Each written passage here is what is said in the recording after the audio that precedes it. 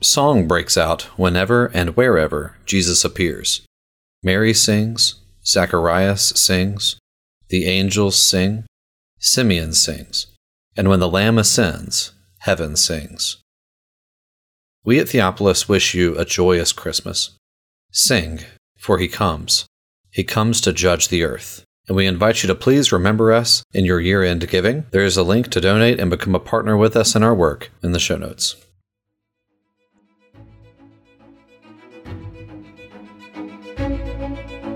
Hey folks, and welcome back to the Theopolis Podcast. I'm your host, Brian Moats, and I'm the content manager at Theopolis.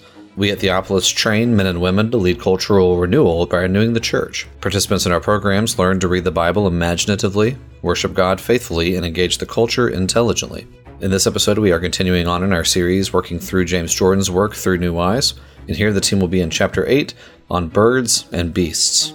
We want to remind you again about our new podcast, the Civitas Podcast, hosted by Peter Leithart and James Wood. You can find a link to that new monthly podcast in the show notes. And in that show, Leithart, Wood, and others will be exploring post-liberalism and ecclesiocentric political theology. So we'd love for you to subscribe over there to that new show, and the second episode will be coming out next week. We want to thank you so much for listening, and we hope that you enjoy this conversation. And here are Peter Leithart, Alistair Roberts, and James Bejon discussing Through New Eyes.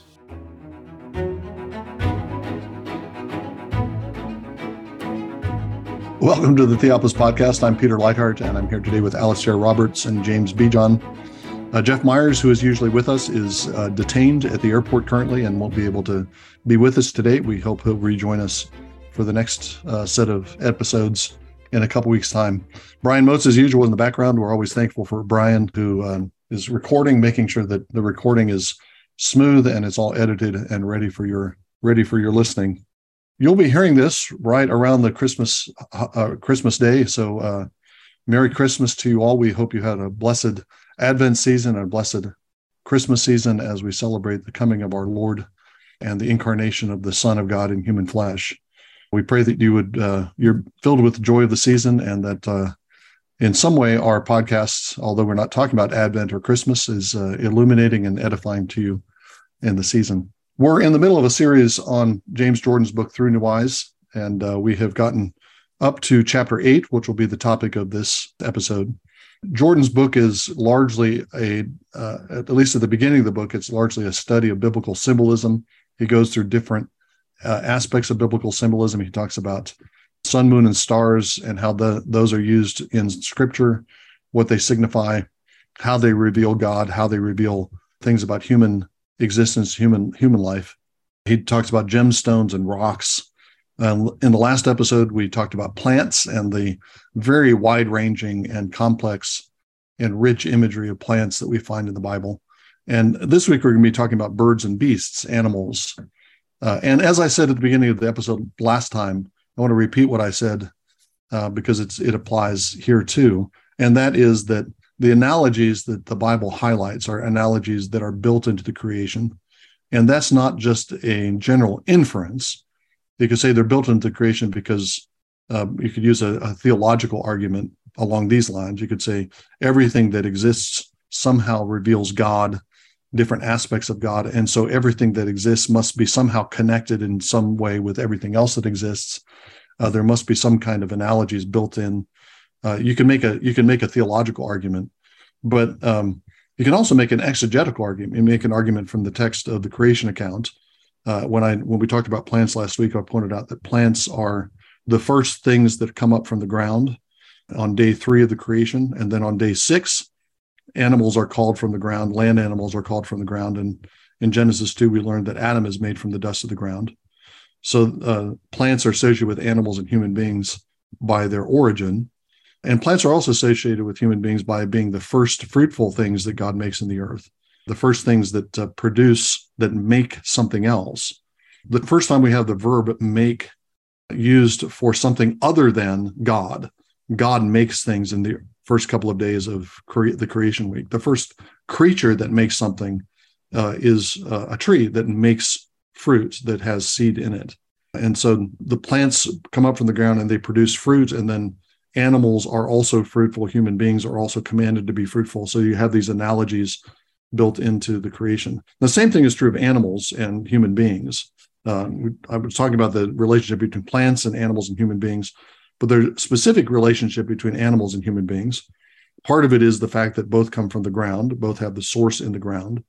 But I think the more interesting and extensive one is the fact that both animals, whether they're sea animals or land animals, are described in Genesis 1 as living souls, nefesh chaya. And that's the very same phrase that's used for Adam in Genesis 2, when God breathes into his nostrils, Adam becomes a nefesh chaya. He becomes a living soul, as the animals are, and as the fish and the great sea monsters are, and implicitly as the birds are. So we have that very deep analogy between human beings and other animate creatures, self-moving creatures that populate the earth. I think that's at the baseline. That I think is what nefesh connotes. It connotes a mobility and self-mobility. I mean, plants can move if you move them. Plants do move to a certain extent, but they don't move in the way that animals do. Animals have the capacity for mobility that human beings have. But I think that the fact that animals are living souls goes deeper than that. The soul is associated with desire in Scripture, and with hungers, with thirst, and the fact that both animals and human beings are described as souls indicates that animals and human beings are driven by desire. We're mobile creatures, and we are moved by desire. We have desire for meeting basic needs for sustenance. We're moved by desire for food, and we seek out food, and we find food. We're moved by desire for water, but we're moved by higher desires, other kinds of desires, and those desires are a kind of cause of self-mobility for living souls. And I think we can even push the point to saying that like human beings, animals have a kind of personality. The soul is not as dominant in biblical anthropology as it is in some later Christian anthropologies, or perhaps in certain forms of Greek philosophical anthropology. The soul is one feature of the life of man, along with the heart, along with the kidneys. Other parts of man are participating in the inner life of man. But soul is associated with thought. Soul is associated with something like personality, and I think that's part of what's being suggested by Genesis 1, that human beings are made in the image of God. That's what's distinctive about human beings. Adam is made in an intimate fashion in a way that no other creature is made. That's also distinctive of human beings. But the fact that there's a kind of personal dimension to our existence. Human beings have that personal dimension in a fuller way, but animals also have personalities. Anybody who's gotten close to a pet knows that your animal has a personality. Different species of animals have personalities. Different animals within the same species have different personalities. You can enter into personal relationships with animals. Sometimes we mock the idea that human beings. Some people will say, my best friend is my dog. We think, what a lonely, miserable life they lead, and that may be true, but they're not making up the relationship that they have with their dog. There really is a kind of interaction there that isn't the same as human interaction. It's not the same as human personality, but it's really there. So those are just a few dimensions of what's I think in the background in the creation account for what Jim develops in this chapter when he's talking about the way that what the animals signify, particularly the way that different sorts of animals signify different sorts of human traits and different kinds of people. I could add one other introductory comment before we plunge in. I think this chapter is one of the places where I think Jim makes good on his claim that we have to understand the way that biblical symbolism works in order to understand the teaching of Scripture. And I'm thinking particularly of the way that the analogy between human beings and animals provides the backdrop and the logic for the sacrificial system. If there were no analogy between human beings and animals, if human beings and animals were entirely different, the sacrificial system would just seem to be arbitrary, completely arbitrary. God just selected something out of the world and says, okay, now this particular kind of animal symbolizes the human being as he goes to the altar, as he's slaughtered, as he's burned and transfigured to smoke and arises as a soothing savor, a sweet smelling savor before the Lord. But the logic of the sacrificial system is that animals are created to be representative of human beings. Certain kinds of animals are especially associated with human beings. There are certain animals that I think already in Genesis 1 and 2 are created to be domesticated, created as domestic animals. I think Adam already had domestic animals around him. He didn't have to tame everything. There's some certain animals I think that became pre-tamed. Certain kinds of animals are associated with human beings, and those are the animals that are entering into the sacrificial system. There are other reasons to have those particular animals, but that background of symbolism, animal symbolism, is the background logic to the sacrificial system. And the sacrificial system, of course, is the basis for our understanding of, in some ways, for our understanding of sin, certainly for our understanding of atonement, for understanding of the role of blood and the cleansing power of blood, which means that in order to understand the work of Jesus and the atoning work of Christ, we need to understand the sacrificial system. And to get the depth understanding of the sacrificial system, we have to see this symbolic analogy between human beings and these particular kinds of animals. So I think we could see the same thing going on in lots of other parts of Through New Eyes. But in this part particularly, I think Jim is showing how if we don't have this symbolic universe in mind, then we simply miss the point of biblical teaching. It's not like the symbolic dimensions are an extra layer or an icing on the cake of doctrine, but the doctrine depends on these symbolic relationships. Right. And just to continue that thought, I mean, presumably the idea is that an animal is an apt representative in some way of humanity, and so can kind of take fallen man's place in some senses in going into God's presence and dying and ascending. So there's an aptness, but given that really it is us who are the head of animals, there's an imperfection. And that kind of just leaves the door open, doesn't it, for a better sacrifice, a sacrifice that can enter God's presence on our behalf, but can genuinely represent man as not just something that is like him, but as someone who is his figurehead and who is a perfect man. And so, I'm really just reiterating what you're saying, but the kind of way in which this kind of comes together, what Jim's already said comes together in this chapter, gives you such a good foundation for what's to follow in the sacrificial system. And looking at the sacrificial system, we see not just the connection between human beings and animals, but very specific connections. So the bull represents the high priest or the whole congregation. You have the male goat, which represents the leader of the people, the civil leader. Or we have the ram and we have the ewe, and then we have the particular ages of the animals. We have the birds, the turtle dove or the pigeon, and each one of them represents a particular group of people. And as we see it, particularly within certain types of sacrifices, that difference between animals is also symbolically weighted, not just the human-animal relationship as such. Something that struck me as I was reading over this chapter was what Jim said about about what Adam learns from the animals. So I'm on page where we are, 96 here, and Jim writes this. He says, in Genesis 2, we find that God brought animals to Adam to name or to describe. Adam gave names to them, and in the process, he noticed that all the animals came in sexual pairs. He might have reasoned from this that he was simply different from the animals in this regard. Instead, however, he rightly observed that if animals had mates, he should also.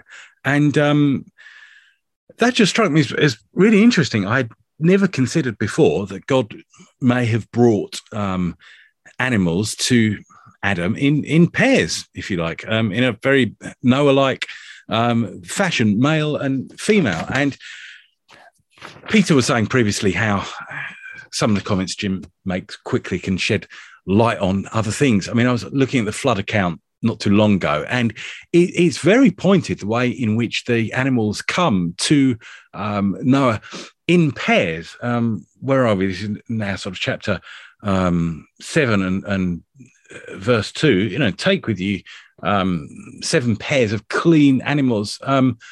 the male and his wife, really. It says ish for ish toast, just the natural way of saying, I think it's translated mate often, but it's like a man and his wife, really. And it just strikes me that we're so used to the animal kingdom as being this very polygamous thing where, as far as I understand it, mammals will have multiple mates. But a lot of this may be us observing a fallen world. And it may well be that kind of further back in creation, kind of pre-flood in a less fallen world, that wasn't the case. There wasn't this polygamy dominating the animal world. But that does seem to be, these things that Jim points out in this chapter seem to be very prominent in how the flood is described, the way in which there is this male and female,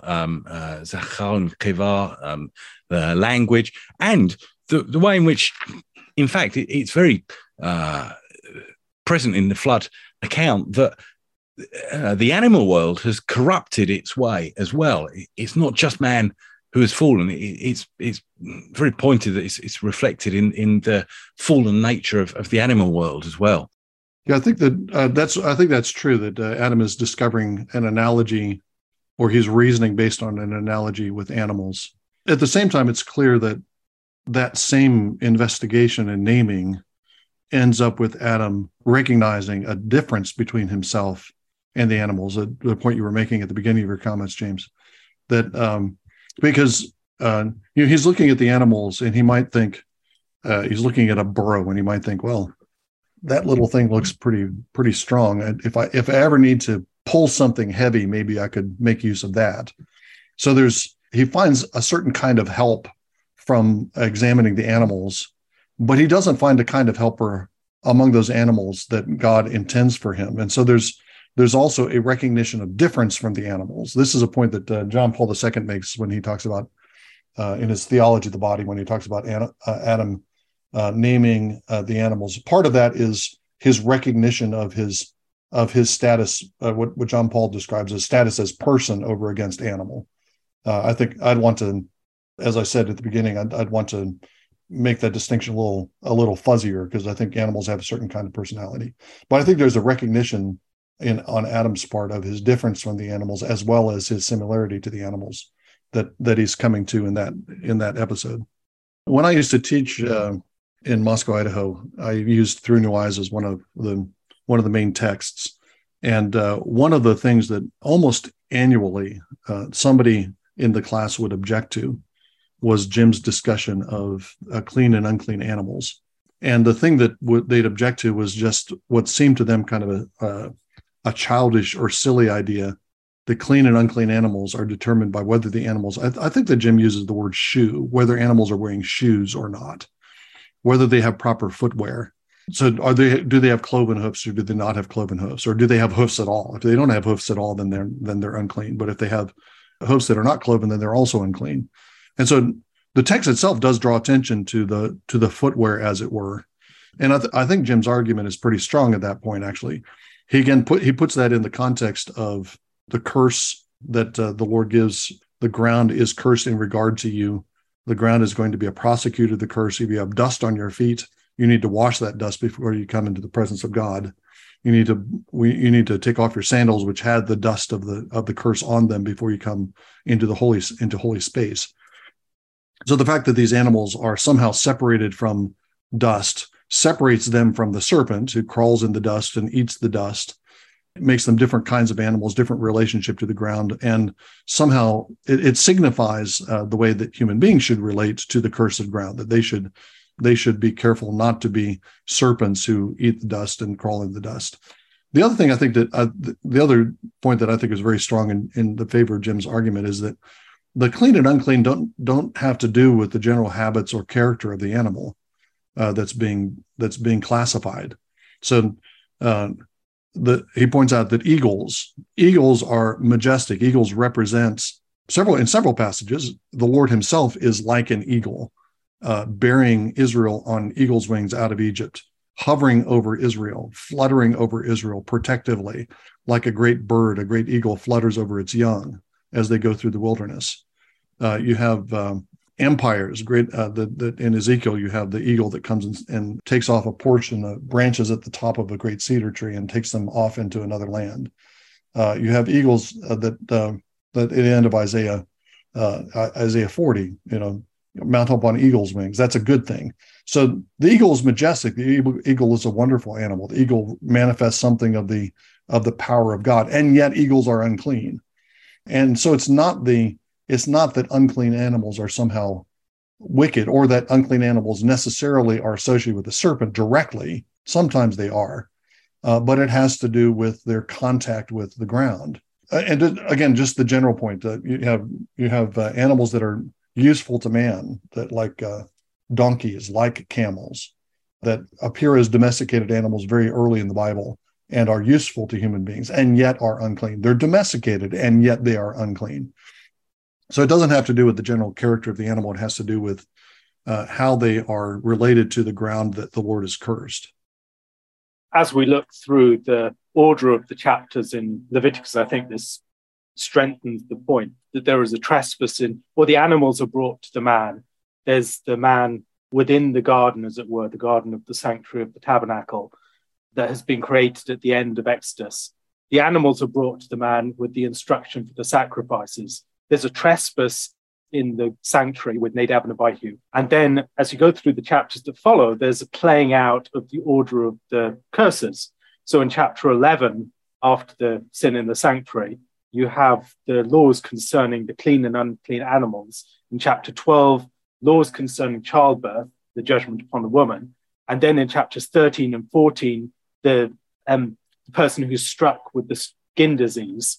And then in chapter 15, pollution from the flesh. And in chapter 16, the risk of expulsion from the sanctuary and covering provided. And so it's replaying the order of the events in chapter 3 of Genesis, but with key reversals. And when we see that connection, we can begin to understand why the serpent would be the key to unlocking the difference between the clean and the unclean animals in chapter 11. And we can see that in a number of different respects. The serpent is an animal that swallows its food whole, whereas the animals that ruminate, the clean animals, are different in that respect. Likewise, the serpent has direct, unmediated contact with the cursed earth, crawls on its belly and eats dust. Whereas in the case of these animals with the cloven hoofs, there is a distinguishing of their contact with the earth. There's a division in their hoofs, which represents, in the same way as their rumination, some barrier between them and just taking in the creation whole. We might also think of the birds, the carrying birds, that whether that's the eagle, the osprey, or the hawk, all these sorts of animals, they're doing the same sort of thing. They're swallowing, or they're taking death into themselves in a way that the clean animals do not. Think about the scales of the fish that again provide them with some sort of barrier against that which is without. Or we might also think about the way in which those animals in the sea that do not have that feature tend to be more serpentine in their form, maybe eels and things like that. I do like eating eels, but there are ways in which these animals represent analogies to the serpent in various aspects of its form or its behavior, swallowing food whole, preying upon death, direct contact with the dust. And once we've begun to see the literary parallels between Leviticus and Genesis chapter 3, we can begin to see why, even further, why the serpent would be a key to understanding the division between clean and unclean animals. Alistair, I'm heartened to know that you enact your God-given dominion over the serpent by eating eels regularly in England. Is this jellied eels? Jellied eels, one of my favourite establishments, has just been closed. This is a source of great disappointment to me, if not to my wife. Can somebody define jellied in that phrase? It's pretty much what it sounds like. You have a sort of fishy jelly with lumps of eel inside. I'm speechless. I have to admit, not surprised, but speechless. Traditional English fare. This is why we traveled all over the world to find new spices. Seeing as we're delving into different types of food, something that struck me as interesting going through this chapter, Jim talks about the way in which the clean and unclean distinction is not new with the tabernacle and the kind of cultic ordinances and so on, but it's present in the flood narrative, and the clean and unclean is known to Noah, which is true. But I thought also it's interesting to note the kind of subtle distinction. So the actual term unclean is something that comes first in Leviticus, or certainly if it's not Leviticus, with the kind of cultic ordinances, whereas in the flood story, it's simply not clean. So there's only the word for something which is clean, and you just kind of negate it in the flood story, stick not before it, rather than you actually have this specific term for unclean in Leviticus. And that just seems interesting to me, in that there is this sense in which when the tabernacle and so on is instituted and the Lord literally dwells in the midst of his people, things take on this whole new dimension. And rather than there just being a lack of cleanness, there is this whole new dimension of uncleanness which comes into existence and at that point in time. And so that just struck me as an interesting observation that Jim makes, and something that can then be kind of traced through the Bible as the story unfolds. I guess we could even think of a similar connection in that in the creation story, as God brings things to life, he doesn't just sort of create them normally, at least ex nihilo, but rather it's let the earth bring forth, or let the waters bring forth. And there, I guess there is just, they're kind of mini resurrections in that they are God bringing forth living things from just non-living, but it's not really dead, it's just non-living. And it seems then that there's a parallel between sort of the way in which you have a contrast of non-living and living, and sort of non-clean and clean early on, to kind of the way in which you've got literally that more marked contrast between unclean, let's call it filthy now, sort of tamei, and clean, versus dead and living. So there is this sort of important, I think, unfolding of what's going on. Yeah, that's really good. And I just want to give my endorsement to the way you characterize what's going on in the creation week. God is speaking to creation, and creation becomes creative, as it were, by the power of the word. Creation contributes to its own fullness and its own completion. I like the idea that there's a kind of proto-resurrection. Creation itself is a kind of proto-resurrection. I wanted to go to a point that I made in relation to plants in our last episode, and that is that Jim highlights the variety of different categories of animals and the different relationships that they have, the different symbolic relationships they have in the Bible. One of the things that I often have pointed out in thinking about Genesis 1 is the fact that categories of animals are determined by environment in Genesis 1. Fish are things that live in the sea, swimming things. We distinguish between swimming things that are mammals and some that are fish, varieties of different kinds of fish. But the Bible classifies those together. Same thing with flying things. A bird is a flying thing, whether we would categorize it as a mammal, like a bat, or as a bird, it's a flying thing. So what determines the categories is environment. So and those environments are associated with different have different kind of human associations. So fish live in the sea. The sea is often a symbol of the Gentile world, in contrast to the land that is symbolic of Israel. So fish living in the sea are Gentiles.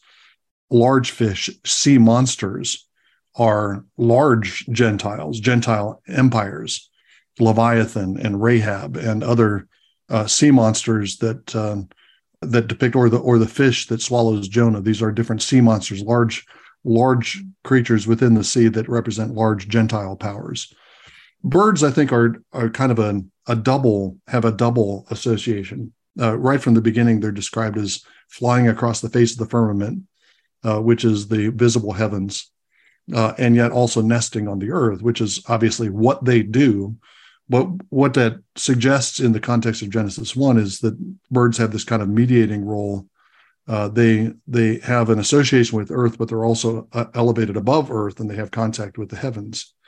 And so in some cases, birds become associated, I think, with the priesthood in the sacrificial system. Birds become associated with Israel. The spirit is a bird because the spirit is the connecting point between heaven and earth. The spirit appears as a dove. Even in Genesis 1-2, the spirit is making bird-like movements as it hovers over the earth. So birds have a particular kind of association within the cosmos.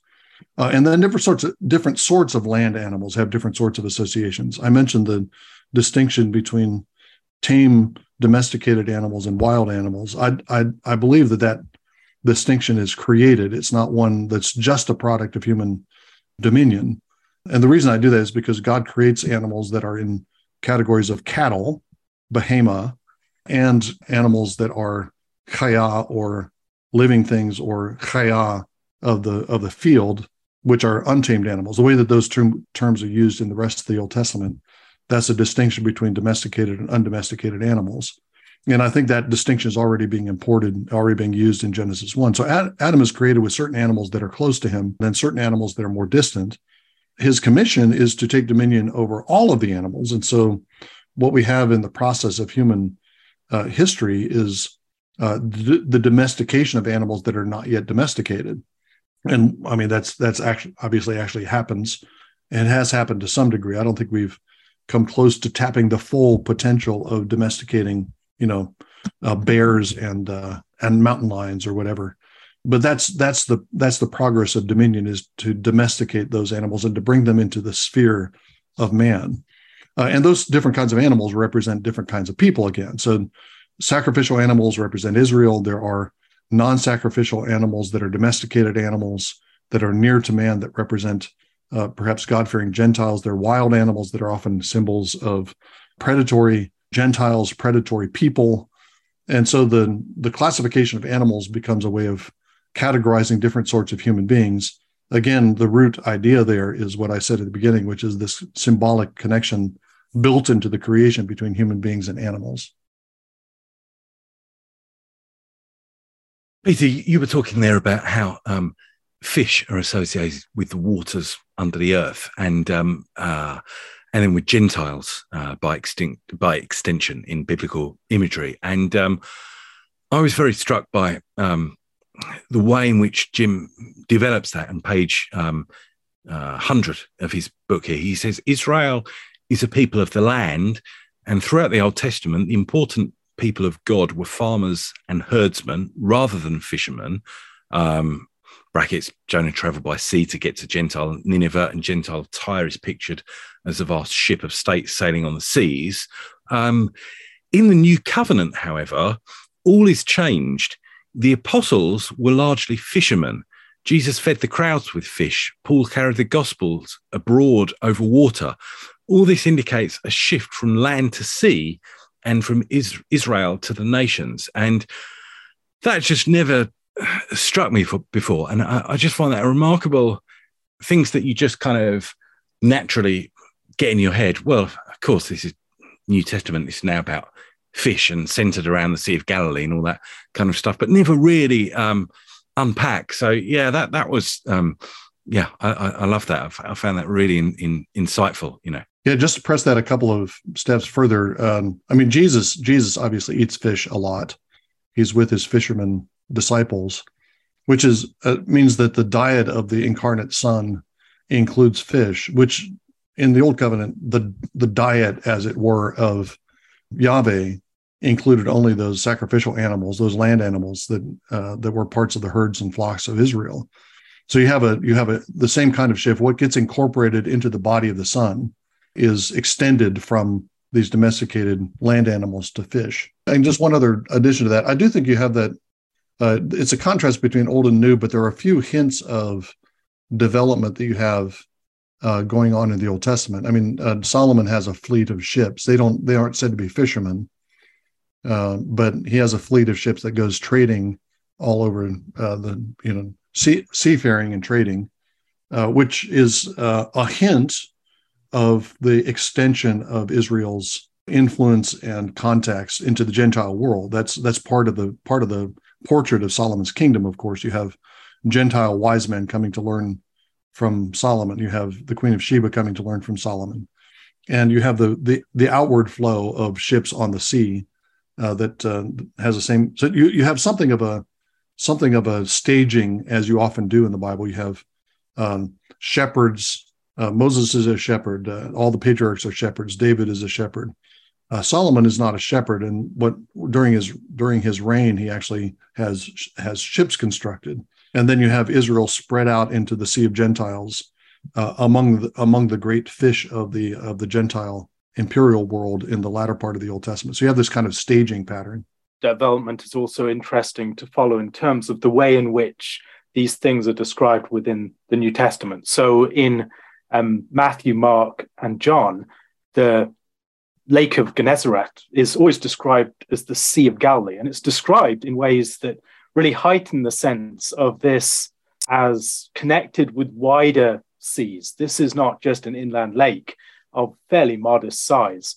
This is sea-like, and whereas in the book of Luke, you have it described as the lake, and then you get into the book of Acts, and there the sea imagery comes in Paul's apostolic journeys, and particularly in the shipwreck towards the end. There is this deep attention, I think, in all of these accounts to the symbolic import of this body of water and bodies of waters more generally. And as Peter just noted, the history of Israel really does depend upon its progression out into the sea. So we have the access to Edomite ports under the reign of Solomon, and for various periods of Israel's flourishing, it has access to those southern ports, and so can extend its trading reach. At other points, it has more access to the Mediterranean. For the most part, it's operating within the inland Sea of Galilee, or Lake of Gennesaret, or the Sea of Tiberias, the different names for it. And as we look through Scripture, there's this sense that Israel's destiny is to be carried out as it moves out into the larger seas that surround it. So it's not just this inland lake. That's a sort of staging ground where you already have Zebulun and other tribes that are associated with that, who are described in relationship to ships. But there's this greater destiny as Israel goes out upon the seas and bears its message to the islands of the Gentiles.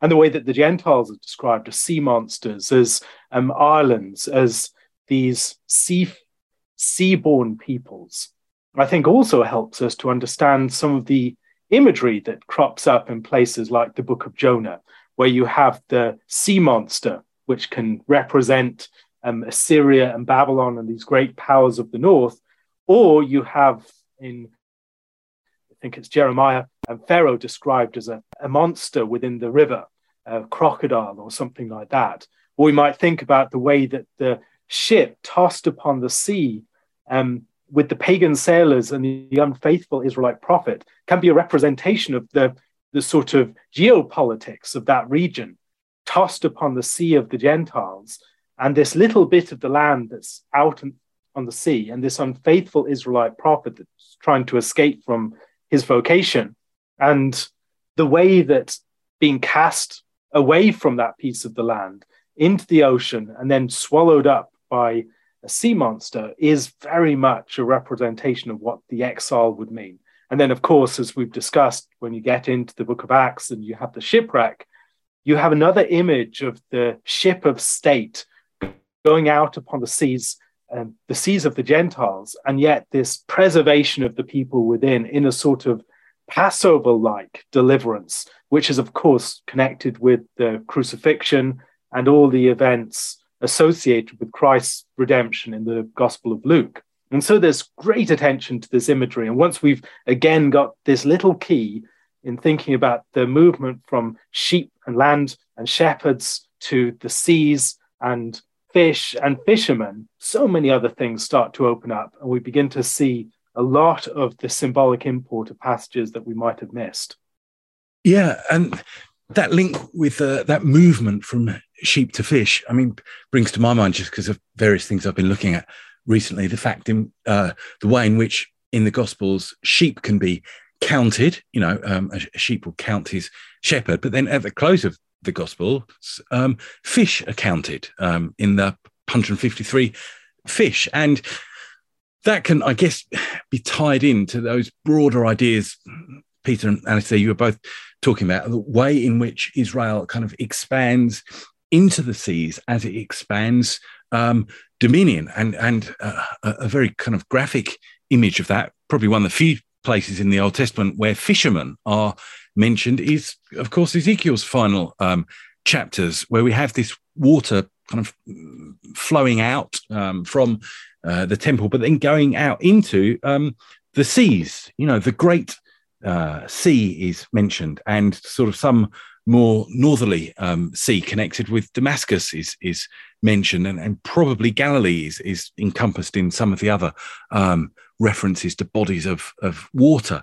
And this is something, Alistair, that you and I might go into at some point, but the number 153 is present in various ways in Ezekiel, in sort of some gematria features of that. And I think that kind of putting things like that together in light of a large sweep of scripture can, at least to my mind, be so illuminating, so helpful to tie things together. We can see if we look at the Bible as it's actually written and the variety of different animals that appear in it, we can do the same thing with animals that I suggested, Vern Poythress suggested years ago. We can do with plants, and that is to read the entirety of the Bible as a story of animals. Adam is created to have dominion over the animals. The fall involves submission to an animal, so an inversion of the order and the hierarchy between human beings and animals. Eve listens to the voice of a serpent rather than listening to the voice of God or the voice of her husband. And that creates this inversion, which is in some ways reinforced by the fact that Adam and Eve go out of the garden wearing animal skin, so they're clothed like animals. And so then we have this symbolic setup that human beings have subordinated themselves to lower creatures. That's what has caused the disruption that sin brings. And redemption is a restoration of humanity, so that we're elevated above the creatures again. And we see this a couple of times, I think, in Daniel. We see Nebuchadnezzar being cast down, becoming a beast, and then being restored to human existence. In Daniel 4, we see the empires in Daniel 7 that are depicted as various kind of sea monsters coming up out of the sea, that the Son of Man then comes and takes dominion over, and he receives the glory and dominion. So in both of those cases, restoration and redemption of human life is described in terms of restoration of humanity out of this kind of semi-animalistic condition that we're in because we've submitted to a creature, because we've submitted to the serpent, or the way that idolatry is described in various places in the Bible. Idolatry is submitting to the creature, worshiping and serving the creature rather than the creator. And those creatures are often four-footed animals and creeping things and birds. That's what people worship. And by submitting to those images of other creatures, we're submitting to their dominion, and we're lowering ourselves instead of being above them. So release from idolatry and redemption from idolatry is a rehumanization and a deliverance from the dominion of animals. So those are various hints of the way that we could take animals as the theme of the Bible and look at the whole of redemption through that lens, up until the point where we come to the new creation that Isaiah describes in terms of reconciliation between traditional animal enemies, lions and lambs lying down together, the ox and the bear grazing together, little child playing at the den of the cobra. that reconciliation is what the creation is leading to, where you have a proper order between human beings and animals, and human beings are no longer subordinating themselves to those lower creatures. And if we do that, then we're not only seeing animals in a new way, but we're seeing the entire Bible through new eyes. Thank you again for enjoying this episode of the Theopolis Podcast. For more information and for more content from Theopolis, you can check us out online at theopolisinstitute.com. We release new articles every Tuesday and Thursday on our blog, so you'll want to make sure to look out for those. You can also find us on Twitter at _Theopolis and on Facebook if you just search for our name. If you've been helped, sharpened, and encouraged by this podcast, we'd really love it if you would go to iTunes and leave us a review. It just takes a few seconds, and it really will help us along in getting our content in front of new listeners. That's all for now, friends. We really look forward to being with you all again in the next episode. And as always, thank you so much for listening.